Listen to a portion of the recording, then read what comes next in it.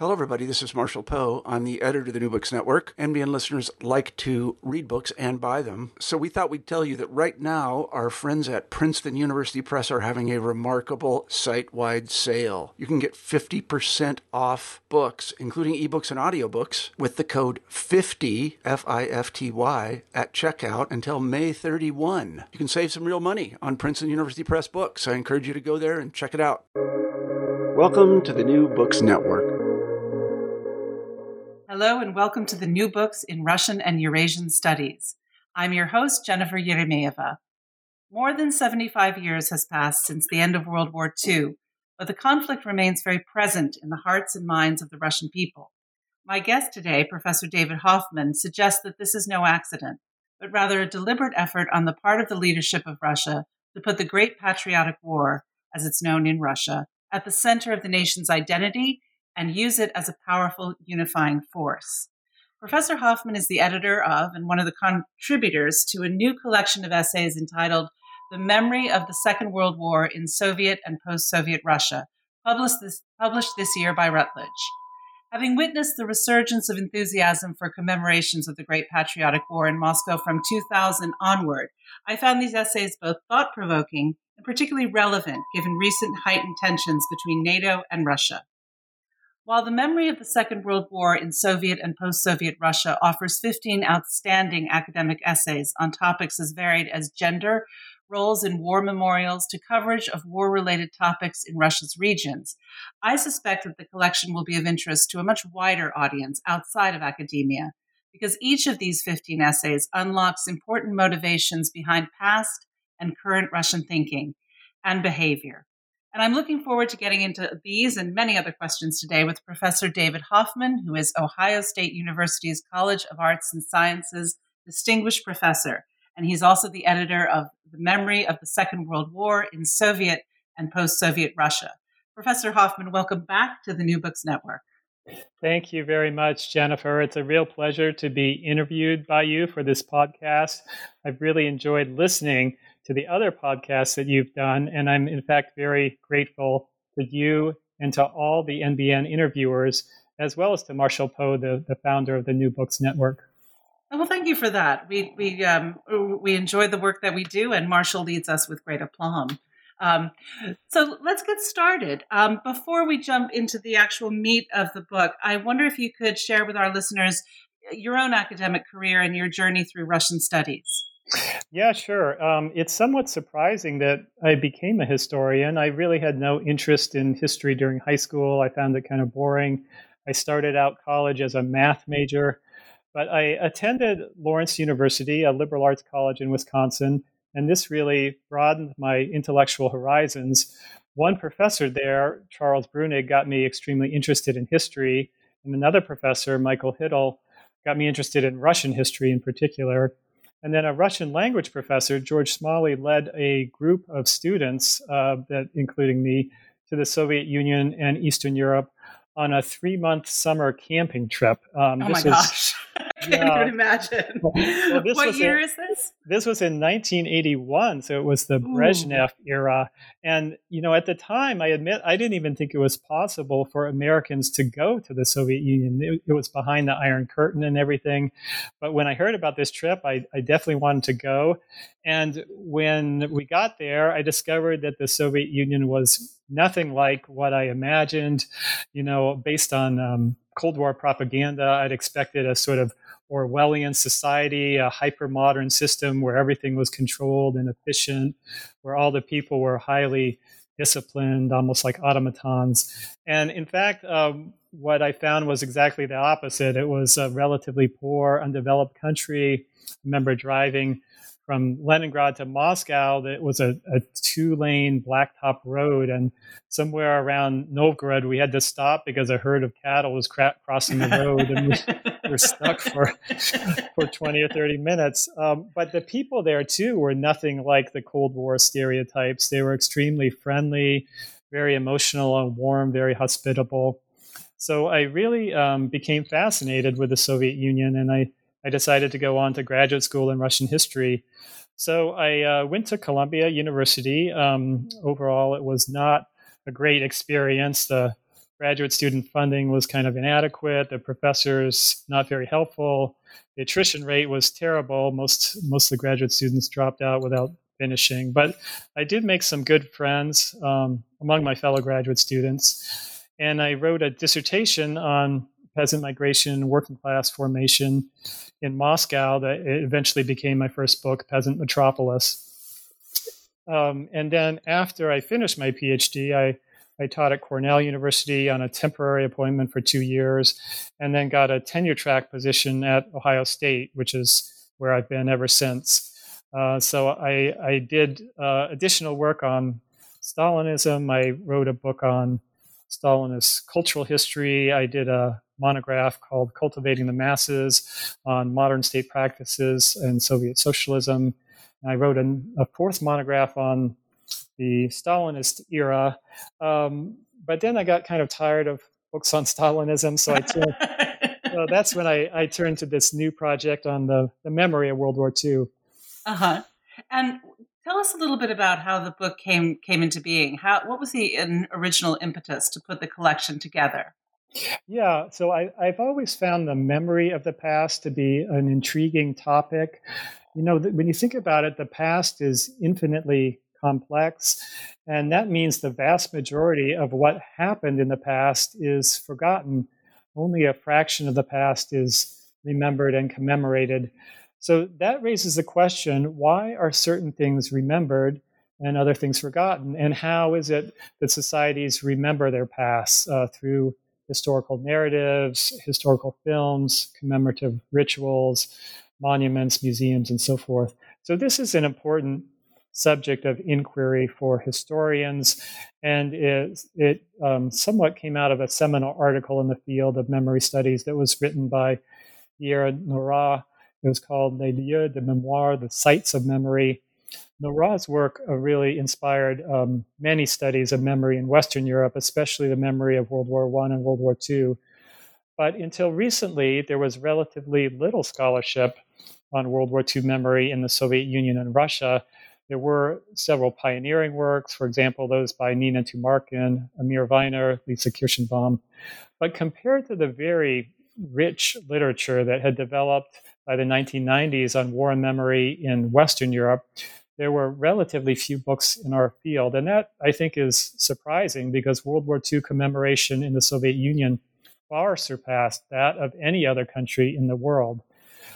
Now, though, it's changing. There's a lot of exciting new research on World War II memory, I think in part thanks to Vladimir Putin and the enormous emphasis that his government has placed on war remembrance. So the purpose of this volume is to sort of showcase some of that new research. And what I did was to solicit contributions from a wide range of scholars who were working on aspects of World War II memory in Russia. It's an international group of scholars, people who are located in Russia, Ukraine, Germany, Austria, Britain, France, Norway, as well as in the US. And these are scholars from a range of disciplines, from history, literature, film studies, political science, and sociology. The chapters cover war memory over time from the Stalin era all the way through the Putin era. So that also made it possible to compare both the similarities and the differences between the Soviet and post-Soviet periods. Yes, and I imagine putting them all into chronological order was like a very complicated jigsaw puzzle, but it flows so beautifully, the collection, in terms of chronology. It's masterful. Mm-hmm. Thank you, yeah. Well, let's set the stage. I know that many of our listeners, if not all of our listeners, are familiar with the essential timeline of the Second World War, but maybe not so much about the highlights of the Soviet Union's entry into it and the major milestones of what happened. And I wonder if you could just walk us very quickly through the Soviet Union's war experience. Yeah, sure, Jennifer. Let me just give a quick overview. So 1939 marked the beginning of World War II in Europe. That was the year that the Soviet Union signed a non-aggression pact with Nazi Germany. The pact contained secret protocols allowing Nazi Germany to invade Poland from the west, while the Soviet Union invaded Poland from the east, eastern Poland, and then subsequently invaded the Baltic countries and part of Finland as well. And then in June of 1941, Nazi Germany broke that pact and launched a massive invasion of the Soviet Union. The beginning of the war was a disaster for the Soviet side. German forces drove deep into Soviet territory. And by September, Leningrad was virtually surrounded. It was the beginning of the siege of Leningrad that would last for the next 2.5 years. By October 1941, German forces were approaching Moscow. And finally, in the Battle of Moscow, the Red Army was able to stop the German advance and even launch a counteroffensive that drove the German army back a little bit. But in the spring of 1942, the Germans launched a new offensive to the south. They drove all the way to the Volga River, and there the Battle of Stalingrad was fought. It was the largest battle in all human history. It went on for months. It involved brutal house-to-house fighting. Roughly 1 million soldiers were killed on each side. The Red Army was ultimately victorious. It not only held out against the German assault, but ultimately launched a counteroffensive that encircled a huge number of German troops. So this really was the turning point of World War II in Europe. From that time on, the German army was mostly in retreat, including after the Soviets won the Battle of Kursk in 1943. And then the Red Army was able to drive through Eastern Europe in 1944 and ultimately capture Berlin in May of 1945. So this was a tremendous victory for the Soviet Union, but it was won at a horrendous price. Some 27 million Soviets were killed during World War II. Much of the western part of the country was destroyed. Entire cities were reduced to rubble. There were 20 million Soviets left homeless at the end of the war.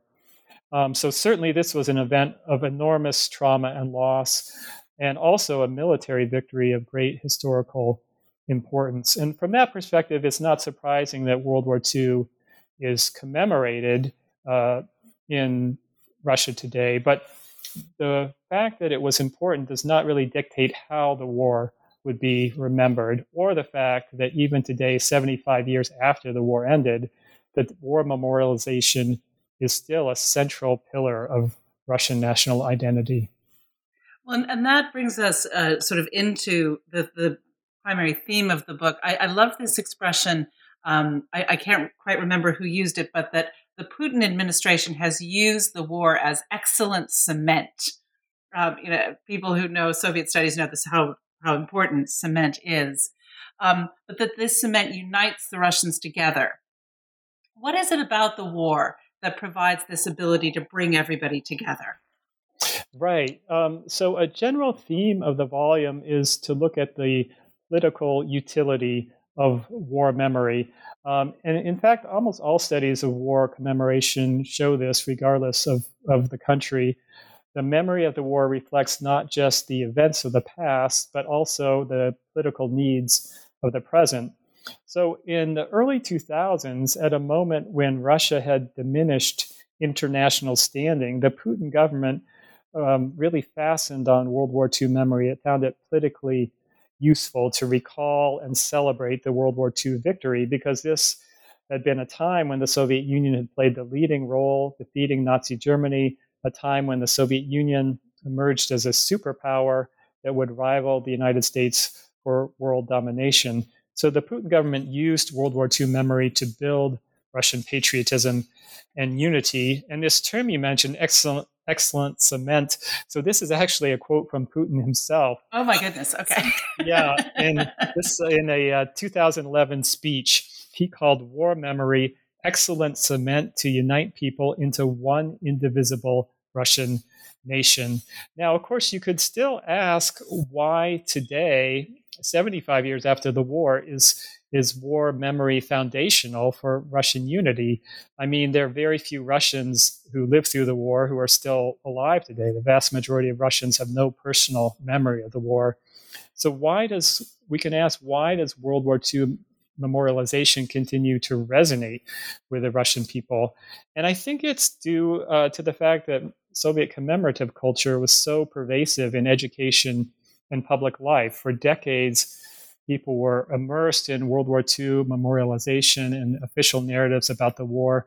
And this is illustrated really well by one of the chapters in the volume, the chapter by Olga Konka called Teaching and Remembering the War in Soviet Schools.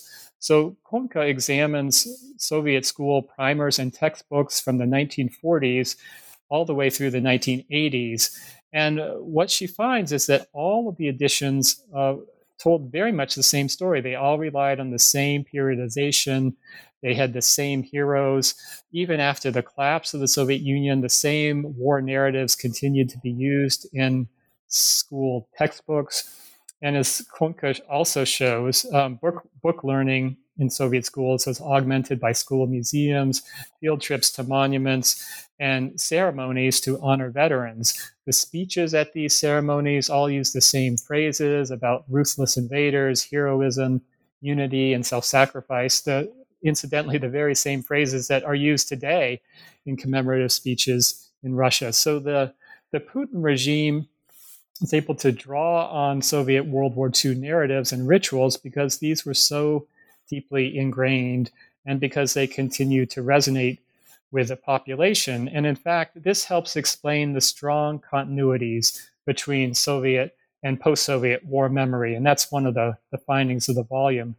Current Russian war memory draws extensively on the Soviet myths and symbols and rituals of the war. The master narrative of the war is largely the same as it was in Soviet times, minus the leading role of the Communist Party. The master narrative tells of the fascist invader that was vanquished by the people's unity and the Red Army's heroism. All suffering is attributed to the enemy's ruthlessness, while leadership failures and popular panic are not mentioned.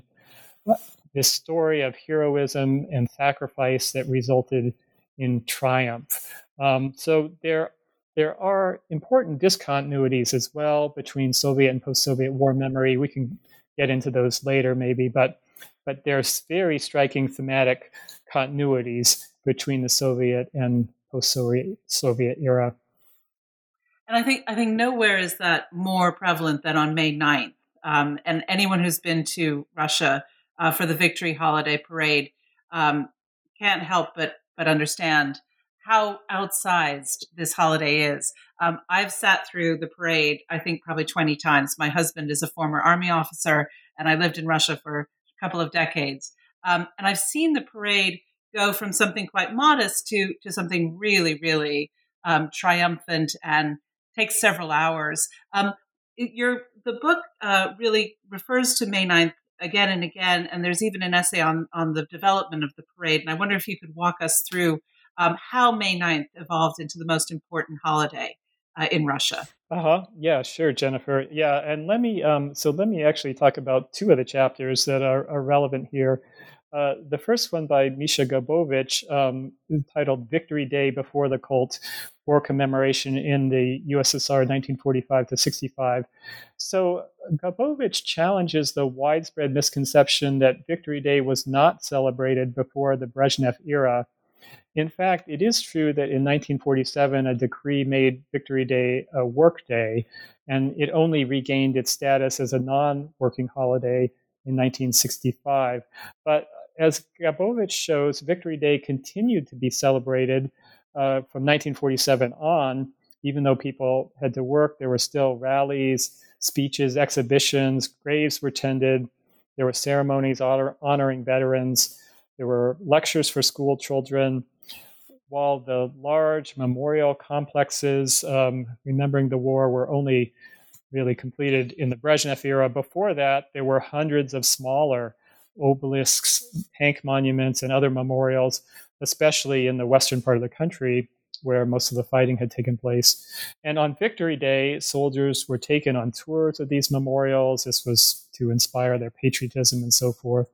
And so, according to Gabovich, what distinguished the cult of World War II under Brezhnev was not so much new commemorative practices as a nationwide diffusion of rituals, ceremonies, and so forth, honoring veterans, rituals that had developed locally before 1965 and then became spread all across the country during the Brezhnev era and beyond.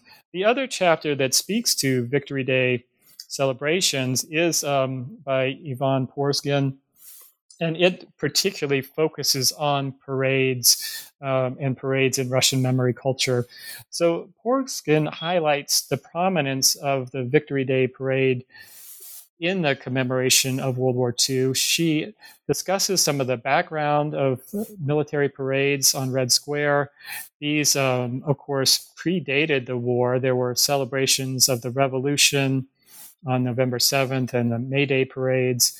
The first Victory Parade was on June 24th, 1945, just a month and a half after the war ended. As Porskin shows, the parade did not at that time become an annual event. Victory Day parades were revived in 1965 and then held every 5 years. And then in the 1990s, after the collapse of the Soviet Union, all military parades were discontinued for a short time. But in 2005, Victory Day parades were revived as an annual event. This was part of the prominence that the Putin government was giving to World War II commemoration.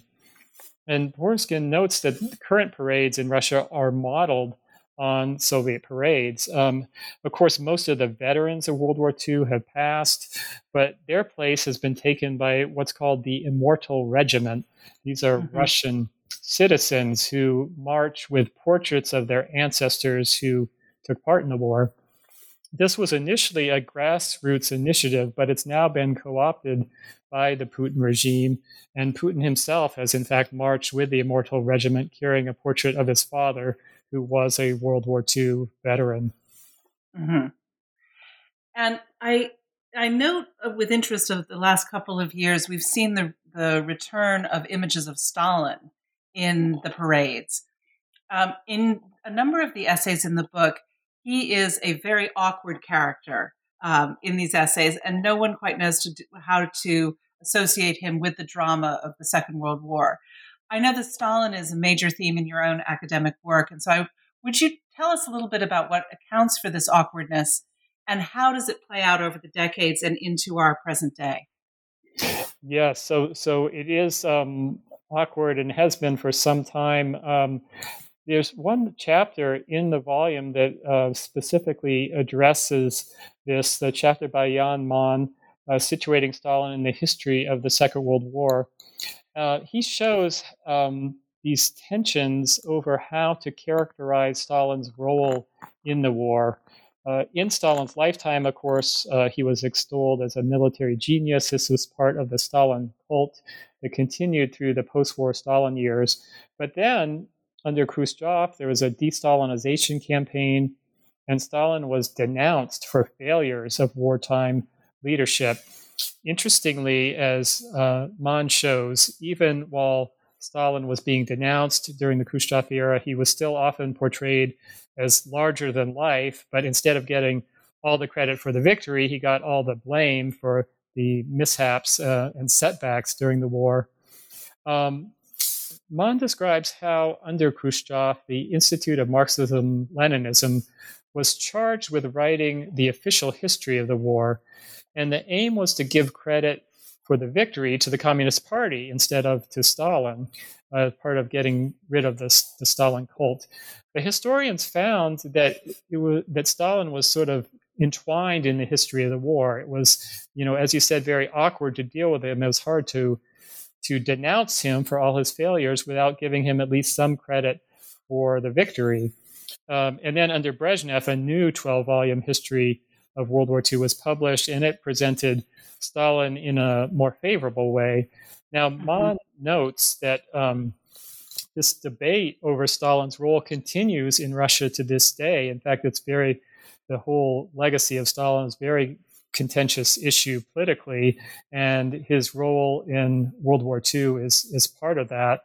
But Mon notes that with the Putin government's veneration of the war, it's become almost impossible to separate Stalin from the wartime victory.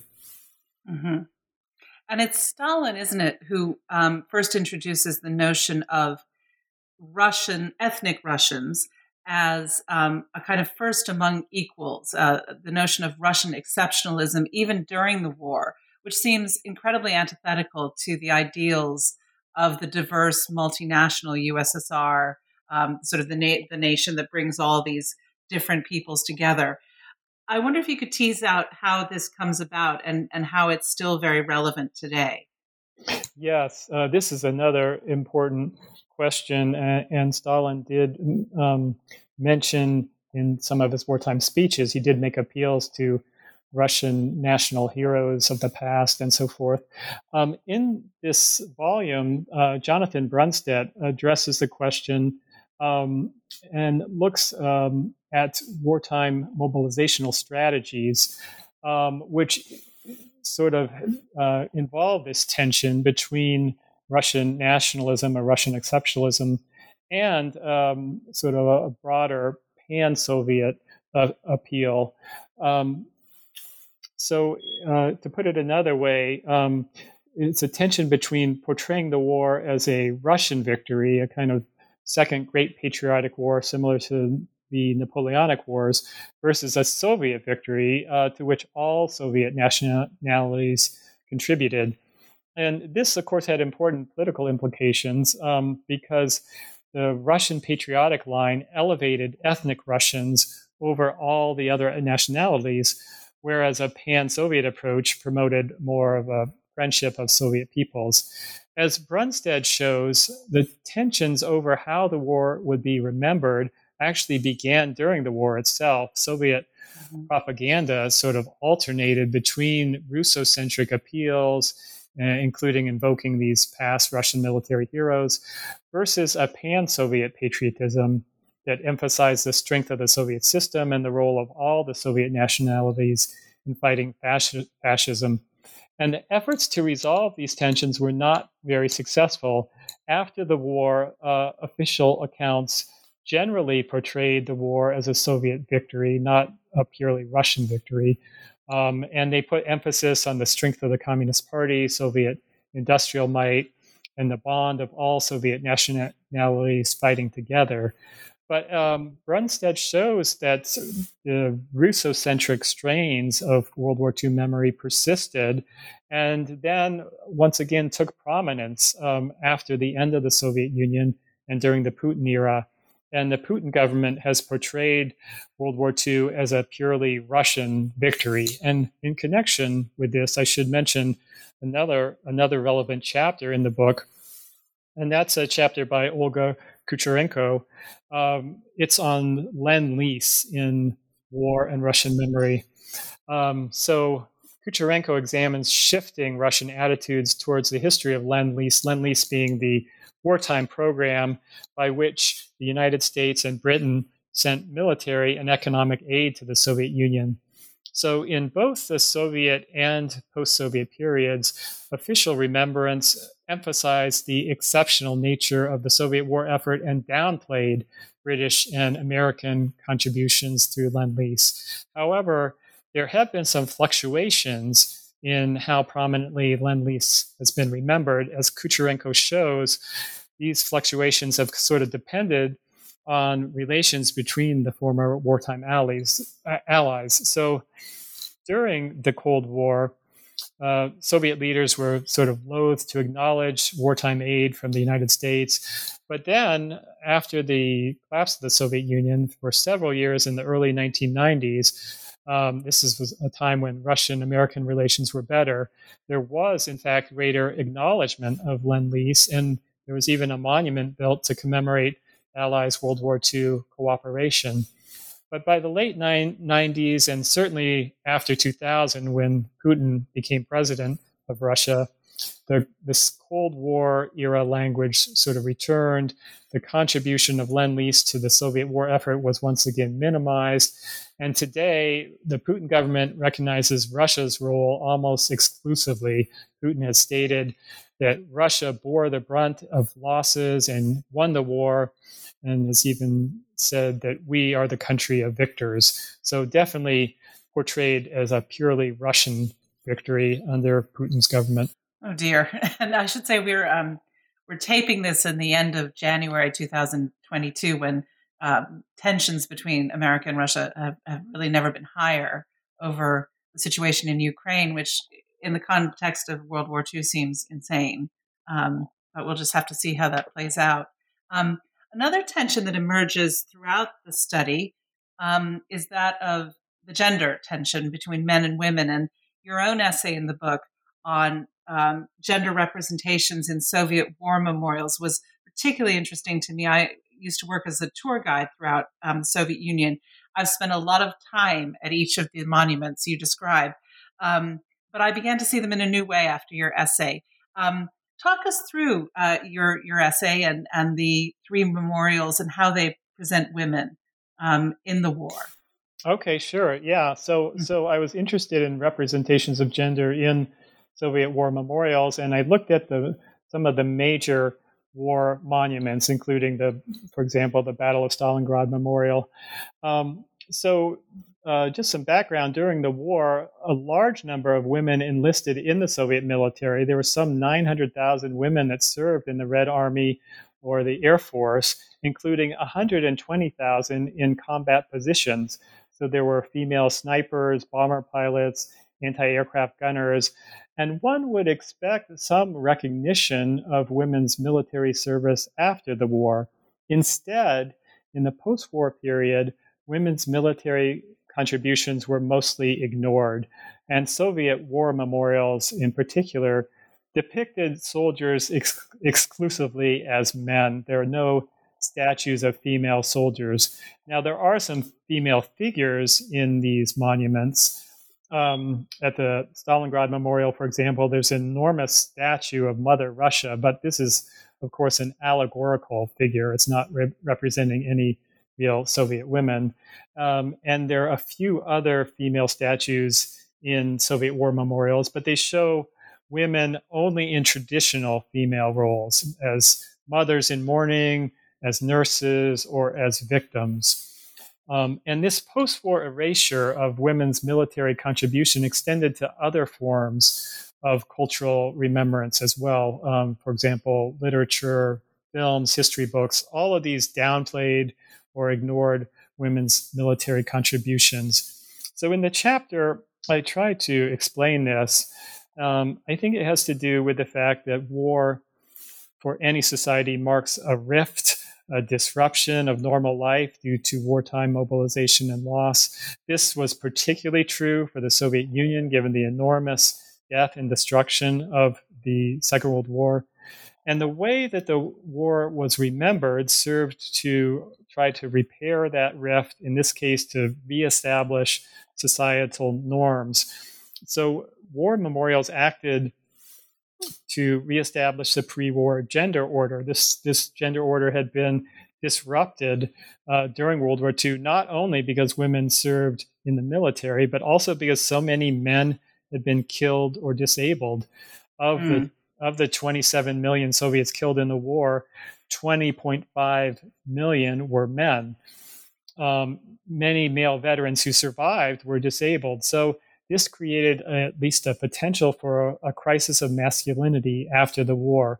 But Soviet official culture, including these Soviet war monuments, sought to counteract that, sought to buttress male authority by portraying men as strong, heroic, and courageous, and meanwhile presenting women in traditional female roles, sort of subordinate to men, particularly presenting women as mothers, in part to sort of promote the pronatalist drive, the drive to try to increase the population and get women to have more children after the war. So this had real consequences in that it reinforced traditional gender roles in the Soviet Union. The opportunity to further the goal of gender equality was lost. Instead of presenting women as comrades in arms with men, post-war commemoration presented them as victims, as nurses, or as mothers in mourning. And the women seem okay with that? Well, no, not necessarily. But women were not, of course, the ones designing these monuments. They were designed exclusively by men. It's interesting. How do you think you're seeing any kind of change in the present day? Yeah, interestingly, there's today greater interest in women's roles in the war, and maybe we can get into that more later. But it's definitely different than the immediate post-war era when there was this real effort to try to reinforce traditional gender roles. Right. Well, and another sort of not minority, but a different points of view is really well represented. I was delighted to see that the collection included a look at how the war is covered in Russia's regions as opposed to the major urban centers. Tatiana Georgienko's excellent essay covering Veliki Novgorod and Murmansk was particularly good, I thought, in bringing that to light. To what extent does the memory of World War II vary from one city or locality or region to the other, do you think? Yeah, this is I found very interesting. One might expect that there'd be a certain uniformity in Soviet and Russian war remembrance because Soviet official culture, especially, was a product of a hyper-centralized system. But there have been some previous studies, those by Lisa Kirschenbaum and Vicki Davis, that have shown that in Leningrad and Novorossiysk, there are some very unique aspects to war memorialization. And the articles, the chapters in this volume that examine local war commemoration have similar findings. The chapter by Tatiana Georgienko that you mentioned, and also the chapter by Karl Qualls. So the one by Qualls actually looks at war memorialization in Sevastopol, both in the Soviet and the post-Soviet period. And Qualls shows that local traditions in Sevastopol were quite strong, that war remembrance there highlighted unique features of the city and the city's war experience. In particular, Soviet war monuments in Sevastopol connected what were called the two great defenses of the city of the Crimean War and World War II, and emphasized the role the city played in defending the Russian homeland. So during the reconstruction of Sevastopol after World War II, streets were renamed after the heroes of the Crimean War, as well as after heroes of World War II. And in 1955, a centennial celebration of the Crimean War, Khrushchev came to Sevastopol and praised the military feats of the glorious sons of our great motherland. So as Qualls shows, even after the collapse of the Soviet Union, this narrative of Sevastopol as a defender of Russia continued, despite the fact that Sevastopol at that point was part of Ukraine. After the collapse of the Soviet Union, it was part of Ukraine. It was still being portrayed as a defender of Russia. And that had important political consequences because it meant that when Putin seized Crimea in 2014, he could praise Sevastopol's long history of defending Russia, sort of relying on this rhetoric that had been developed over the preceding 70 years. So this, in a way, facilitated Russia's seizure and annexation of Crimea because Sevastopol all along had been portrayed as a city of Russian military glory from both the Crimean War and World War II. Let me turn to Georgienko's chapter. So Tatiana Georgienko looked at World War II memories in two provincial cities, Veliki Novgorod and Murmansk. And she shows strong continuities in war remembrance from the Soviet to the post-Soviet period. She argues that local political leaders in both cities have presented themselves as guardians of patriotic war memory. And she also shows that war memorialization has been used to teach local as well as national patriotism. So the roles that these cities played in World War II has been highlighted in order to raise the profile of these cities. And incidentally, it's not just these two provincial cities. The Putin government has awarded 45 cities with the title City of Military Glory. So interestingly, Georgienko has found for Veliki Novgorod and Murmansk that the World War II memory there has been certainly highlighted, sort of the unique facets of the local history emphasized. But she also found that the war memory has been more pluralistic and less politicized in provincial cities than in the center. And she explains this as due to the fact that non-governmental organizations have been involved to a greater degree. Religious organizations, professional associations, including those of historians, archaeologists, and architects, as well as the local media. All of these have played an important role in historical commemoration. Mm-hmm. Well, and it's interesting with Sevastopol, which has really kind of sort of jumped onto the big screen. There's this blockbuster film about Sevastopol, and this is covered very well in the book on the chapters, I should say, about films and literature surrounding the war. How have these contributed to the collective war memories, and how is that changing in the present day? Yeah, so there have been obviously both writers and filmmakers have contributed enormously to the memory of the war, and including this film Battle for Sevastopol. Let me come back to that in a minute, because I wanted first to talk a little about literature and the role that it's played, in war commemoration. And so there's a chapter by Angela Brintlinger called Veterans Remember the War in Soviet and Post-Soviet Fiction. So Brintlinger looks at three writer veterans, Bulat Akujava, Viktor Astafyev, and Vasil Buikow. All of them served in the Red Army as young men, and then in the post-war era wrote fiction and memoirs depicting the war. And what's really fascinating about Brintlinger's chapter is that she looks at how these authors' representations of the war changed over time. In the immediate post-war period, the fiction they wrote was sentimentalized, in keeping with Soviet domestic politics. Then in the Khrushchev era, they and other authors sought a more authentic picture of the war, writing what was sometimes called lieutenant's prose about life in the trenches. But this was still not the full story of the war. Only near the end of their lives, with Glasnost under Gorbachev and then the end of the Soviet Union, only then was censorship fully lifted, and these authors were able to sort of give what they really thought about the war in their writings. In their last writings, these authors questioned the glory of the war and depicted instead suffering, injustice, and loss. Now, Brintlinger's chapter also touches on an important issue in memory studies, namely the relationship between individual and collective memory.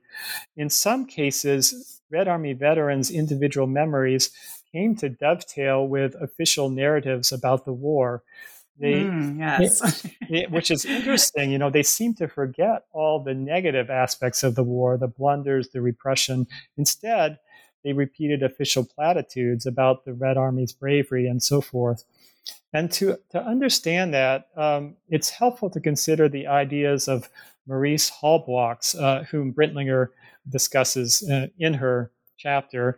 Halbwachs, in many ways, is the founder of studies of collective memory. Halbwachs posited that all memory is essentially social. So in contrast to Sigmund Freud, Halbwachs argued that people's memories cannot be purely individual because they are formed through communication with others. So Halbwachs saw individual memories as reflecting master narratives in society. And recent neurological research actually supports Halbwachs' ideas. What neurologists have found is that the process by which information is stored in people's long-term memory involves physiological changes in neural networks. And these changes actually require rehearsal and also meaningful association. So this fundamentally associative nature of human memory means that people's recollections are shaped by the narratives that they have heard. So this is what happened in some cases when Soviet veterans sort of subsumed their personal memories to official narratives about the war. But interestingly, that did not happen in every case, certainly not in the cases of the writers that Brintlinger analyzed. So these writer veterans ultimately rejected the master narrative of the Great Patriotic War. In the 1990s, Okujawa stated that there was great suffering, but there was no great war. So we can see that the entire Soviet population did not adopt a uniform, collective memory of the war. Interesting. Let me also turn to what you asked about, Jennifer, regarding the films and filmmakers, because as you said, there are 2 chapters in the volume that address this. One chapter is by Stephen Norris, which looks at a number of recent war films and looks at memory politics in Putin's Russia as well.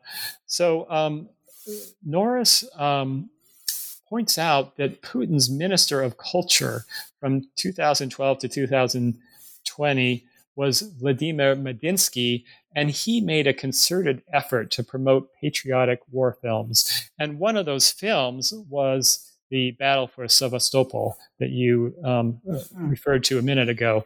So the Battle for Sevastopol was based on the life of Lyudmila Pavlichenko, the famous female sniper who had over 300 confirmed kills during the war. So this is indeed an interesting contrast with what I discussed in my chapter, when in the post-war Soviet era, women's military contributions were not acknowledged. Now, in fact, they are being acknowledged. This 2015 film glorified female combatants in their patriotism. So I think that's extremely interesting. Norris also discusses several other recent Russian films, including some about the Siege of Leningrad. One of the films he analyzes is Saving Leningrad, a 2019 action film by Alexei Kozlov. And he also discusses a 2018 film by Konstantin Khabinsky called Sobibor. So Sobibor tells a true story of a Jewish Red Army soldier who was captured and sent to a Nazi death camp. There he organized a successful revolt that killed Nazi guards, and 300 prisoners escaped, including this Jewish soldier, Alexander Pochursky. And Norris calls this a patriotic Holocaust film, which I think is a very apt name for it, because it's a Jewish hero, but he's also a Red Army soldier who is fighting against the Nazis. And it's noteworthy that the Holocaust does figure prominently in recent Russian cinema. And that's analyzed in the other chapter in the volume on film, this one by Adrienne Harris. Her chapter is titled Jews, Gender, and Just Wars, Remembering and Rewriting the Great Patriotic War in 2015 Films. So Harris examines the portrayal of the war in several films, including the film The Young Guard. This was actually shown as a 12-part miniseries. The Young Guard is based on the story of young Soviet partisans fighting the Nazis in occupied Ukraine. The story was first popularized in post-war Stalin era in a novel by Alexander Fadeev. But this is sort of a retelling of the story in this 2015 miniseries by Leonid Pyaskin. And it's another example of the Holocaust figuring prominently in recent Russian war memory. But unlike the film Sobibor, here the Jewish characters are not heroic fighters. Instead, they're portrayed as helpless victims. They're civilians who are rescued by the Red Army. And Harris illustrates the political utility of this film and the other films she analyzes. Because these films show the Red Army soldiers, as protectors of the Jews, and portrays Ukrainians as collaborating with the Nazis in the persecution of Jews. So in the context of Russia's 2014 military intervention in Ukraine, this certainly mobilized public sentiment behind Russian military actions. Right, and this is not the only place in which in the book where the Holocaust is sort of re-examined, not only in the context of war memory, but almost politicized um, in the current day by particularly the Ministry of Foreign Affairs. Can you walk us through that? Because that to me was just mind-boggling. Yes. This is especially interesting, and it's addressed in this chapter by Anton Weisvent on Holocaust discourse in Putin's Russia. But let me give a little background, because in the Soviet period, the Holocaust was entirely left out of official war memory. This has been studied previously by scholars such as V. Gittleman and Amir Viner. Soviet officials did not recognize Jewish suffering as distinct. They did not want the Holocaust to overshadow the losses of the Soviet people as a whole. And in Soviet accounts, any mention of Holocaust massacres were described as a fascist murder of civilians. There was no acknowledgement that the victims were Jewish. But in the post-Soviet era, the Holocaust has become an important part of war memory. So this is a major discontinuity between the Soviet and post-Soviet eras. In fact, let me just mention the other main discontinuities are the fact that the role of the Communist Party in leading the country to victory is no longer highlighted the way it was in the Soviet era. And the role of the Russian Orthodox Church has become extremely important in war commemoration in post-Soviet Russia. It was, of course, that was not true in the Soviet period.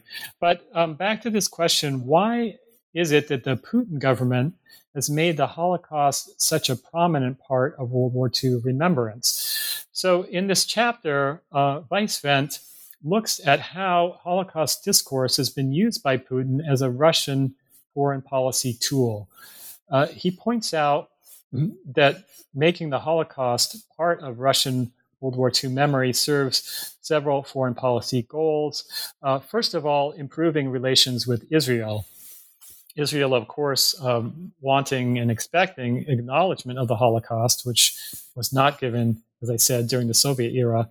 So the Putin government now acknowledging the Holocaust and also highlighting the Red Army's leading role defeating the Nazis. So this implicitly is sort of saying that Russia and Israel are on the same side in terms of opposing fascism. But in addition, the Putin government has used the Holocaust, or the memory of the Holocaust, to criticize the past of the Baltic countries and of Ukraine.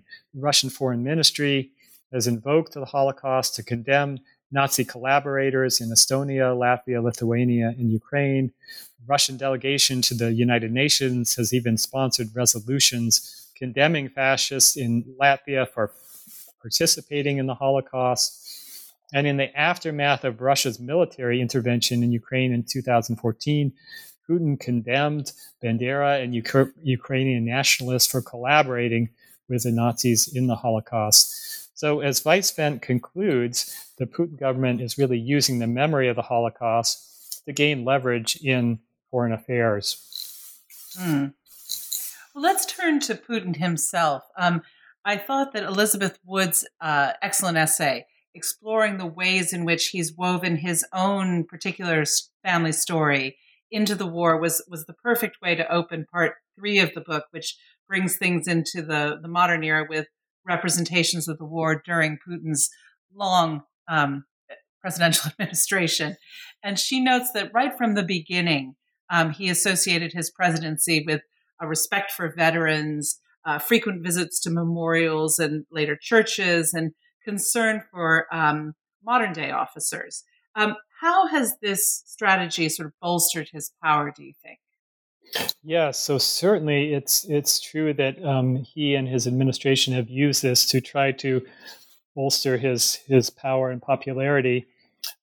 Elizabeth Wood points out that it's somewhat surprising that Putin attaches himself to the image of World War II, because Putin, of course, was not born until after the war. He He was born in 1952. But despite this, as you said, Jennifer, Putin has emphasized his connections to the war and identified his official persona with World War II commemoration. So part of this was from the time he was first inaugurated as Russian president in 2000, he's marked virtually every anniversary of the war's major battles. He's met with veterans and made visits to memorials and churches to sanctify those killed in the war. Putin has also accentuated his personal connections to the war, highlighting the fact that his father was wounded as a Red Army soldier fighting outside Leningrad, and the fact that his older brother died during the siege of Leningrad. Putin has also appeared at a boarding school for girls who are daughters of military officers. He sort of presented himself as a father figure to the students there, led them in patriotic songs, and showed his concern for the military in this way as well. So in all these ways, Putin has bolstered his standing by associating himself with Russia's military glory and by acting as kind of the protector of the memory of the war. At the end of her chapter, Wood asks if the cult of Putin in World War II may have reached its limits. She notes this curious case when the Cathedral of Russian Armed Forces was being completed in 20... I'm sorry. It's just so outrageous, this cathedral. Can you describe it for our listeners? Because maybe not everybody knows what it looks like. Right. Yeah. So this is an enormous cathedral built in Kubinka near Moscow, and it's a special cathedral of the Russian armed forces. And so there was actually a plan to include a mosaic of Putin in the cathedral itself. Usually you expect mosaics of saints, religious figures, but Putin was going to be in one of the mosaics in the cathedral. But when the plan for this mosaic was leaked, there was an outcry, and the mosaic actually had to be taken down before the cathedral was opened later that year, later in 2020. So this, I guess, was in fact going too far to have a mosaic of Putin in the Cathedral of Russian Armed Forces. But apart from this, Putin has been able to portray himself as a defender of Russian war memory and as a defender of Russia itself. So I think in that sense, his efforts have been fairly successful. He hasn't peaked yet. Maybe not. We'll have to see. Not. Though I have to say, I left Russia in 2017, and I was blissfully ignorant of something that was going on, that was being built, was this sort of national franchise of history museums called Russia, My History, which Karen Petrone covers in the final essay of the book. Quite illuminating, I think, to have sort of like the McDonald's franchise of history throughout many, many cities in Russia. Will you share with us what these are and what they say about the ongoing use of war memory as a political tool in Russia? Mm-hmm. Yeah, sure, Jennifer. Yeah, so, museums, of course, are kind of a quintessential site of memory, and state-run history museums are often sites where governments will put forward a politically useful version of the past. So Karen Petrone looks at the Russia My History Museum, which is kind of an extreme example of a national museum promoting a single narrative of a country's history.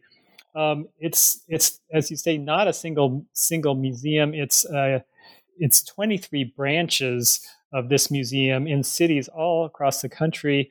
All the branches have identical main exhibits. So this presents this sort of uniform narrative about Russia's history. And the exhibits cover the entire span of Russian history from earliest times to the present. Now, Petrone argues that the Russia My History Museum seeks to create an atmosphere of national belonging for Russians, and that this museum places World War II memory at the very center of its efforts to build allegiance to the Russian nation. In the museum, exhibits, World War II is shown as a moment of national unity that made the country strong. And in this way, the museum seeks to protect its kind of canonical narrative of the war, protect it from accounts that might diminish the glory of the wartime victory. Interestingly, in addition to putting a spotlight on the Second World War, the museum also includes an exhibit on Putin's safeguarding of World War II memory. In other words, it presents Putin's commemoration of the war as a historical event in its own right, and it implies that Russians have found unity under Putin just as they did during the war. As Petrone shows, the overarching narrative of the museum is that unity is essential to protect the country from foreign foes, and World War II memory is at the center of this narrative. Fascinating. And it sounds like these are very slick, multimedia, very digitalized places, which I was intrigued to learn are set inside leisure centers or parts of the cities where people would go with their kids, parks and recreation centers. The one in Moscow is at VDNH, which just got an enormous facelift. So it's really encouraging people to continue their education, isn't it? Mm-hmm. Right. Yeah. I guess the idea is really to make these sort of almost a vacation destination so that people will go there, enjoy themselves, but then also, learn this story of Russia's history, and particularly the story of World War II and the patriotism that it might inspire. And as I think one of the essays said, get ready for the next cycle of conflict that is sure to come. As they say. Part of the message really is that Russian unity is important to protect the country against external enemies. So that of course is a message that fits very well with history of World War II. Indeed. Well, it's a fascinating book, and it really unlocks a lot of the mindset of the Russian people that I think for many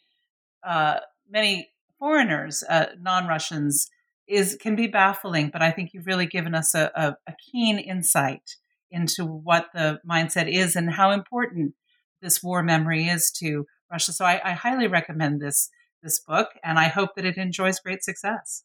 Well, thank you, Jennifer. Thank you for talking with me about it.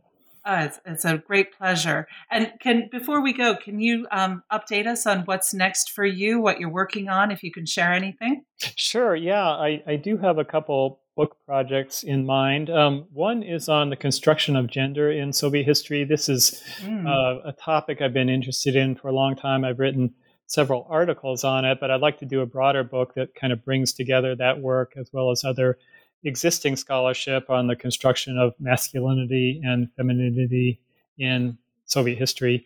And then my other project is to look at the history of socialism more generally. I've noticed among my undergraduate students there's enormous interest in socialism, but they don't really have any clear idea what socialism is. And simultaneously, there are a lot of right-wing commentators in the U.S. who are constantly invoking socialism as a threat, as if Democrats and their quote-unquote radical socialist agenda will lead to gulag prison camps or something like that. So I feel like there's a greater need for a greater understanding of the history of socialism and the variety of forms that it has taken. So my book will include looking at Soviet socialism, which is, of course, one form of Marxian socialism. Soviet socialism did, of course, include enormous state violence in the Gulag, but I'll ask whether these things derived from socialist ideology. One of my previous books, Cultivating the Masses, Modern State Practices in Soviet Socialism, actually showed that many features of Soviet socialism were based on practices of governance that originated outside the Soviet Union. But the book is also going to look at socialist systems in Eastern Europe, in Asia, Africa, Latin America, plus looking at forms of democratic socialism in Western Europe, looking at the kibbutz movement in Israel. So the goal is to show show the enormous range of forms that socialism has taken, and to try to get away from this sort of reified notion that socialism was just one particular political or social system. Oh, this sounds incredibly timely, incredibly necessary right now. So I hope you'll get it done and come back and talk to us about it. Okay, sure. Yeah, I'd be glad to. And The Memory of the Second World War in Soviet and Post-Soviet Russia is out by Routledge this year and available, I'm sure, where great books are sold. And how can our listeners find out more about you on the internet? Well, I do not have a personal web page, but or website, but I do have a page on the Ohio State History Department's website, so listeners can certainly find me there. Okay, and we'll certainly link that in the show notes. Well, thank you very much, Professor Hoffman, for spending so much time with us and talking about war memory of the Second World War in Russia and the Soviet Union. Well, thank you, Jennifer. It's been a real pleasure. And as I said, I've really enjoyed listening to your podcast and all the podcasts on the New Books Network. Well, thank you very much. And thank you to our listeners for joining us today on the New Books in Russia and Eurasian Studies.